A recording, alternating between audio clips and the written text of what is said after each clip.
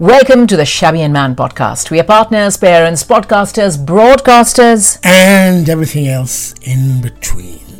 Now, today's episode is going to be a bit about history. We are going to appreciate the history of the city we live in, the place we live in, our neighborhood. The little neighborhood we live in. And pray tell us, why are we talking about this? Because last week I went to a rather historic event. Now, we've mentioned this many times before. Our older son goes to a school which is 450 years old. They are celebrating... This month? This month. They're celebrating their 450th anniversary of being granted a royal charter in 1573. And there was a special book release because... Is it also Westminster Abbey? They're doing a little thing in Westminster Abbey this month? They are indeed. Because the founder of the school... Because? The founder, like Scooby-Doo. Yeah, the founder of the school, the Duke of Leicester, or the Earl of Leicester, I'm not quite sure. He is buried in Westminster Abbey, by the way, because he happens to be among those distinguished people who are buried alongside monarchs and prime ministers, and the chosen few, by the way. So he's one of them. He's the founder of the school. So anyway, I digress. I was at his school and there's a very special book launch because one of their former headmasters has written a book on the 450-year history of the school. So that's why, we've been delving into history. We've been thinking about where we live, which is Barnet, which is North London, for those who don't know. And actually, you keep reminding me that it is a very historic place to live in, right?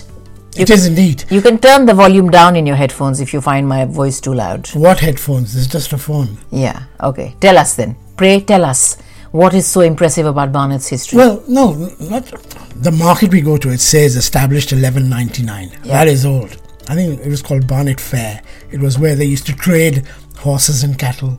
But I'm not talking about the history of Barnet. I'm talking about the fact that you said, oh, I wish I had studied here. There's so much history. Yeah. That got me thinking that, the pub we go to, that was established in 1663. So that's a long time ago, And that's what? Is that Charles II? Which is quite ironic because now we've got Charles III. Yeah. So that's the reign of Charles II. And that pub was famous, it's still around, and it's famous for Dick Turpin, the highwayman, but that doesn't really count because every second pub says Dick Turpin stopped here. Would you care to give us the name of the pub, or are you deliberately trying to keep it a secret so that people don't know where you eat and drink? No, it's called the Old Mitre, or as you would say, Mitra. Yeah, Old Mitre Inn. The Old Mitre Inn. Yeah. And it's just on a high street. Yes. And it is pretty old. And I tell you who used to sit there. Samuel Johnson. You know Samuel Johnson? Samuel Johnson. Okay, remind me, what did he write? He wrote many things, but he's probably most famous for writing the dictionary. Oh, Have you ever seen Blackadder, where Robbie Coltrane plays Samuel Johnson? Yeah. Now I remember. Yeah. Huh. So he used to sit there, And it said Dick Turpin used to visit there. But when you think of Dick Turpin, I think of a place near my mum and dad's house, a pub there, called the Spaniards Inn, which is where Dick Turpin, they say, was born. And someone I remember now. Bram Stoker, who wrote Dracula, he used to drink there, and I think he was inspired and he wrote Dracula there. But there's certain pubs that you and me know which are very historic, which you love, because you're quite an English buff. Yes. And you know what I'm talking about. In Highgate, not too far from us, is the Flask. Yeah. Which I remember you always say, oh wow, because Coleridge, Keats, Shelley, and who's the other Byron. one? And Byron. Yeah. And who wrote Coleridge wrote The Rime of the Ancient Mariner. Yes. So they all used to sit there. You used to do a tour of Highgate and Hampstead, didn't you? I did. Actually, that's one way I found out about the rich history of Barnet. For those who don't know, it is in the north of London, like I said. And one of the... Hampstead is... Highgate and Hampstead are not in Barnet. No, you're right. But North London, nonetheless, right? Barnet actually predates Hampstead and Highgate, I feel, because even that day when they were launching the book at our son's school, the headmaster did a beautiful Q&A and a talk. Oh yeah, it's one of the oldest towns. He did say that the Great North Road, we live off the Great North Road, right? So the Great North Road was the one road that connected London to the rest of the country, and every single monarch from the dawn of time, your first monarch was what? Who the Confessor? It was Confessor, but I think it was William the Conqueror. Oh yeah, William the Conqueror and all your earlier ones. Every single monarch who ruled this land and had to make their way up and down the country would use the Great North Road, which we live off now. So it is quite a sobering thought, I think. So Barnet does predate. And of course, not far from us is St. Albans, Yeah. which was a Roman town. Verulium. Yeah. Londarium. So we are surrounded by history, and you're absolutely right. You mentioned historic walks, and I think that is one of the things I love about this country, because it is possible to just meet up with like-minded history buffs on a Saturday or a Sunday at a given location, where a guide takes you through the weaving streets and bylanes and alleyways of various neighborhoods and will tell you about the history. Things have changed now, because if you sit in the Flask now, more people are interested in the fact that George Michael lived across the path. Yeah. I think Kate Moss, Jude Law, all of them, all those 80s pop stars live there. Boy George, Annie Nightingale. Annie Lennox. Yeah. Annie Nightingale is a DJ, by the way. And even, when I was obsessed with Benedict Cumberbatch when he played Sherlock a good 10 years ago now. Now he lives in America, of course, in Hollywood. But when he's a Londoner, and when he did, apparently he was seen at the Flask many, many times. Colin Firth. So these very English, Judi Dench didn't live far from the Flask either.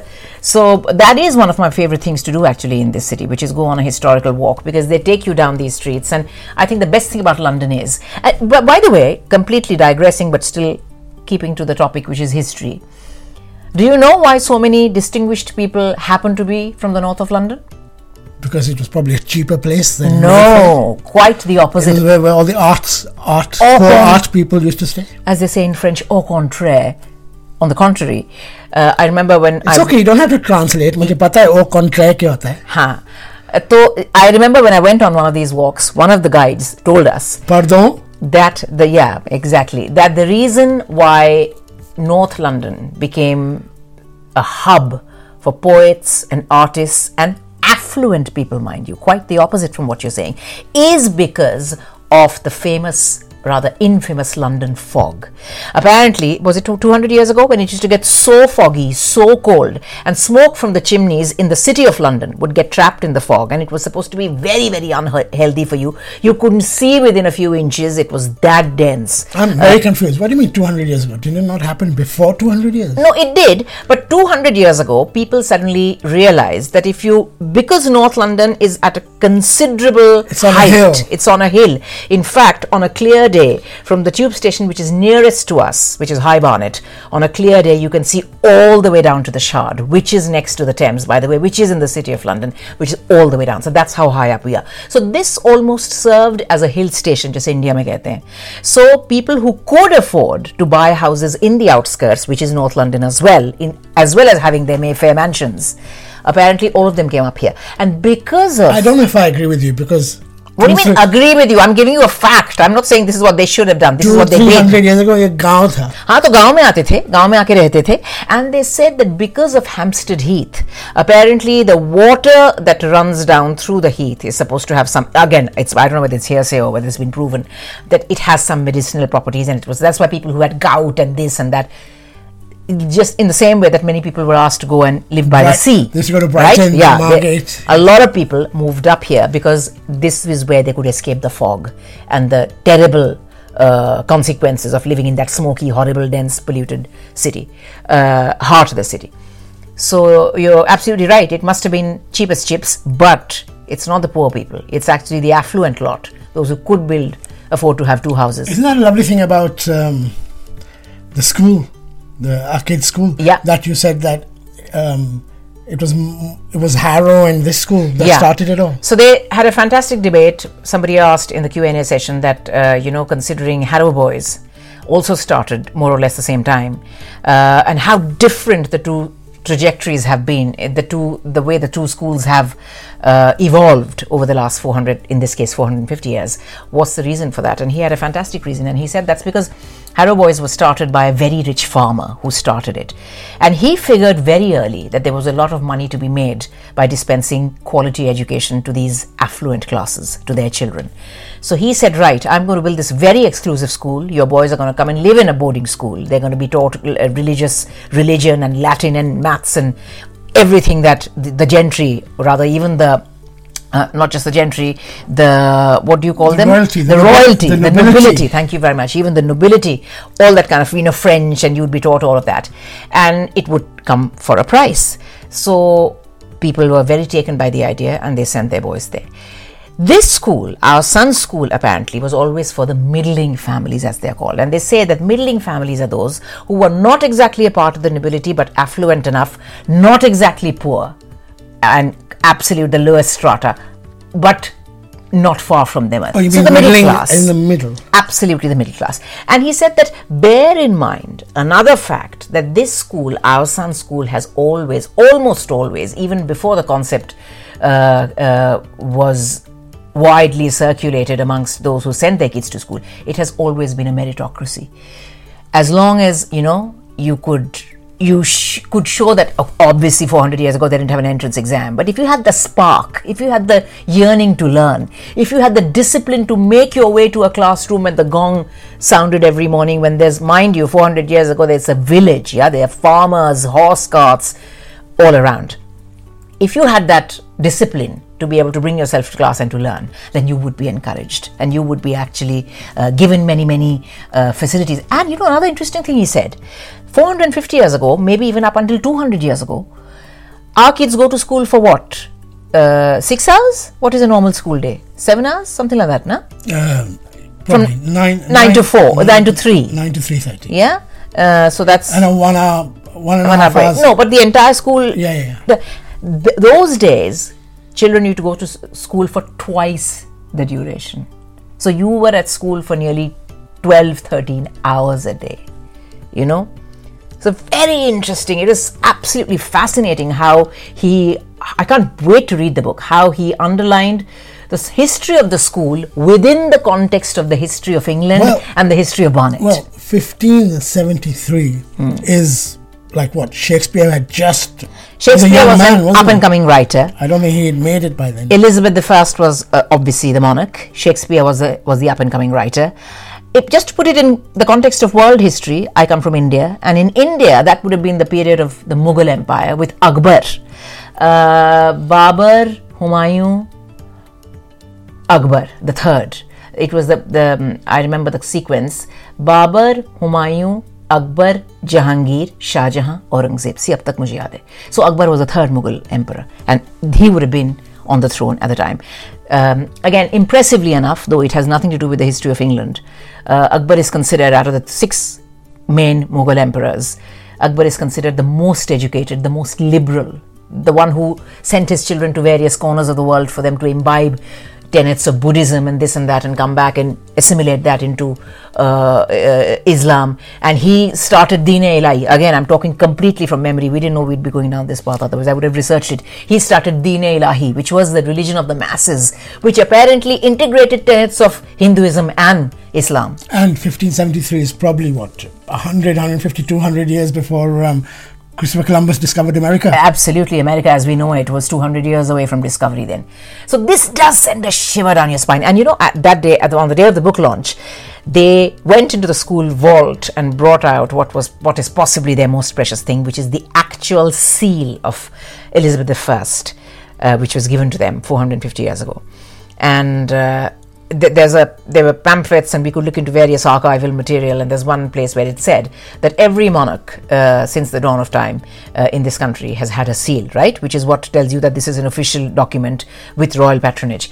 Queen Elizabeth I was on the throne for so long that she was the only one, although our Elizabeth II kind of had a longer reign, right? Or did she not? Queen Victoria had a longer reign. Okay. But the longest is Queen Elizabeth But Elizabeth apparently had it for so long that the seal was destroyed and it had to be recast. Normally every monarch gets through the seal, you have to make it just once, And you know what it is? It is actually a physical thing, which is then replicated, and then you get obviously little replicas of it which go on.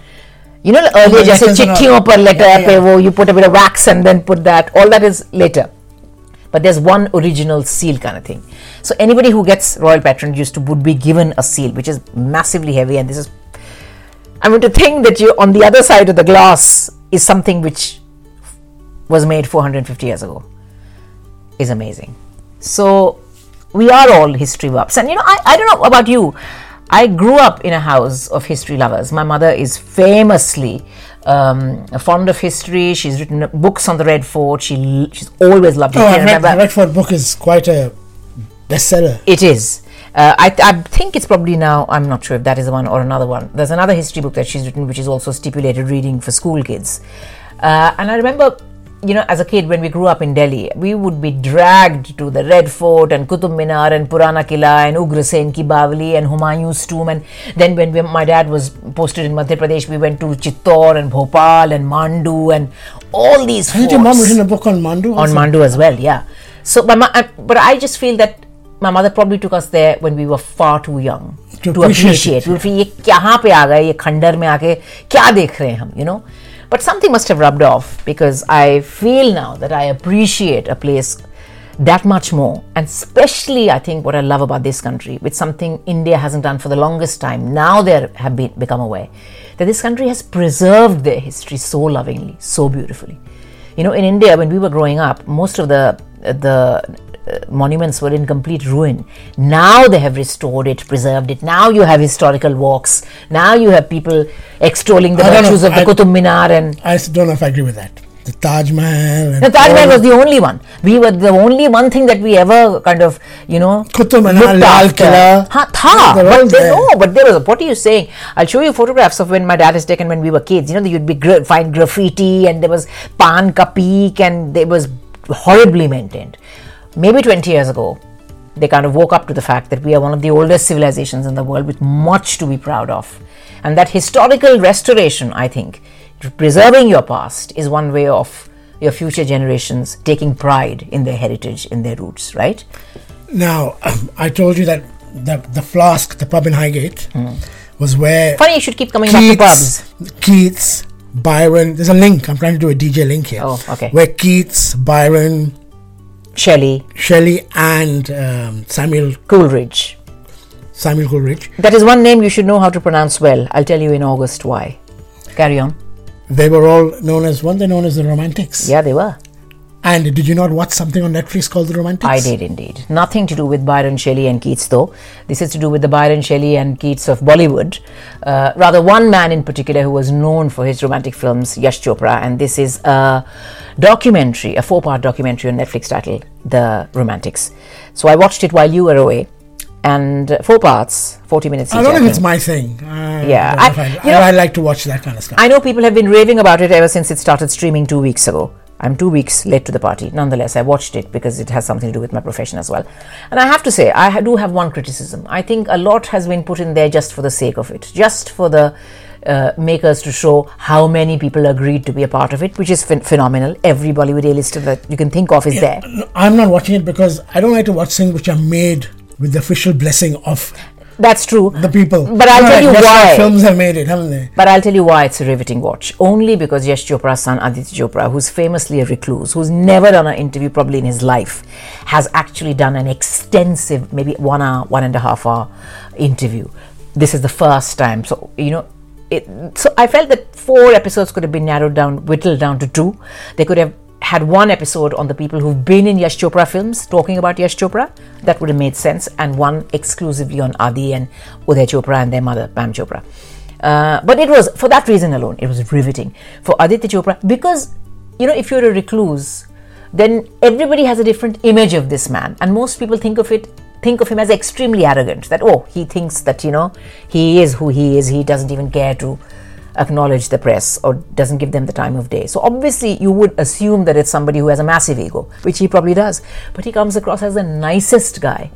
And he is literally, when they say Bollywood is the blood that runs in his veins, he is that man.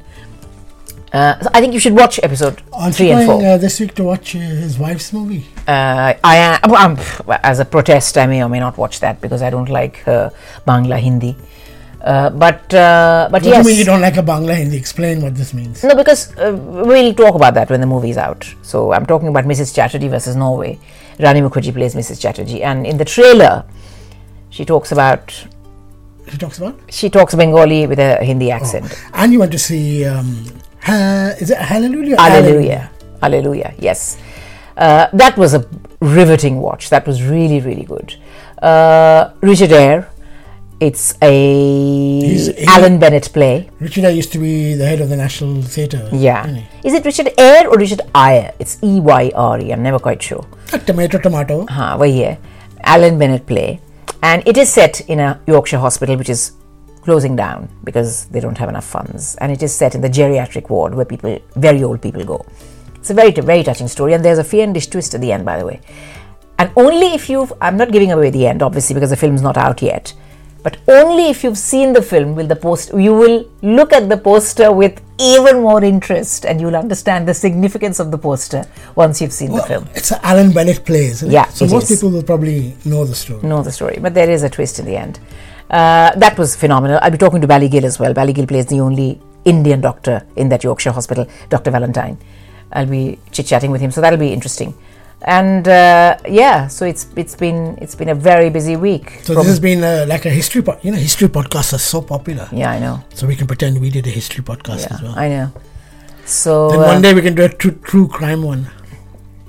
Cute. Considering the number of crime dramas you watch on TV and Netflix and here and there, I'm sure you are quite a specialist. So that's it. On that historic note, we shall take your leave and see you again next week. No, the week after. And how do people contact us, or what do they? We are on social media. Please find us. Shabby and Man is our handle on Instagram, Twitter, Facebook, etc., etc. Man is the one who handles it, and Shabby and Man say bye bye. We do. Till next time. Bye bye now.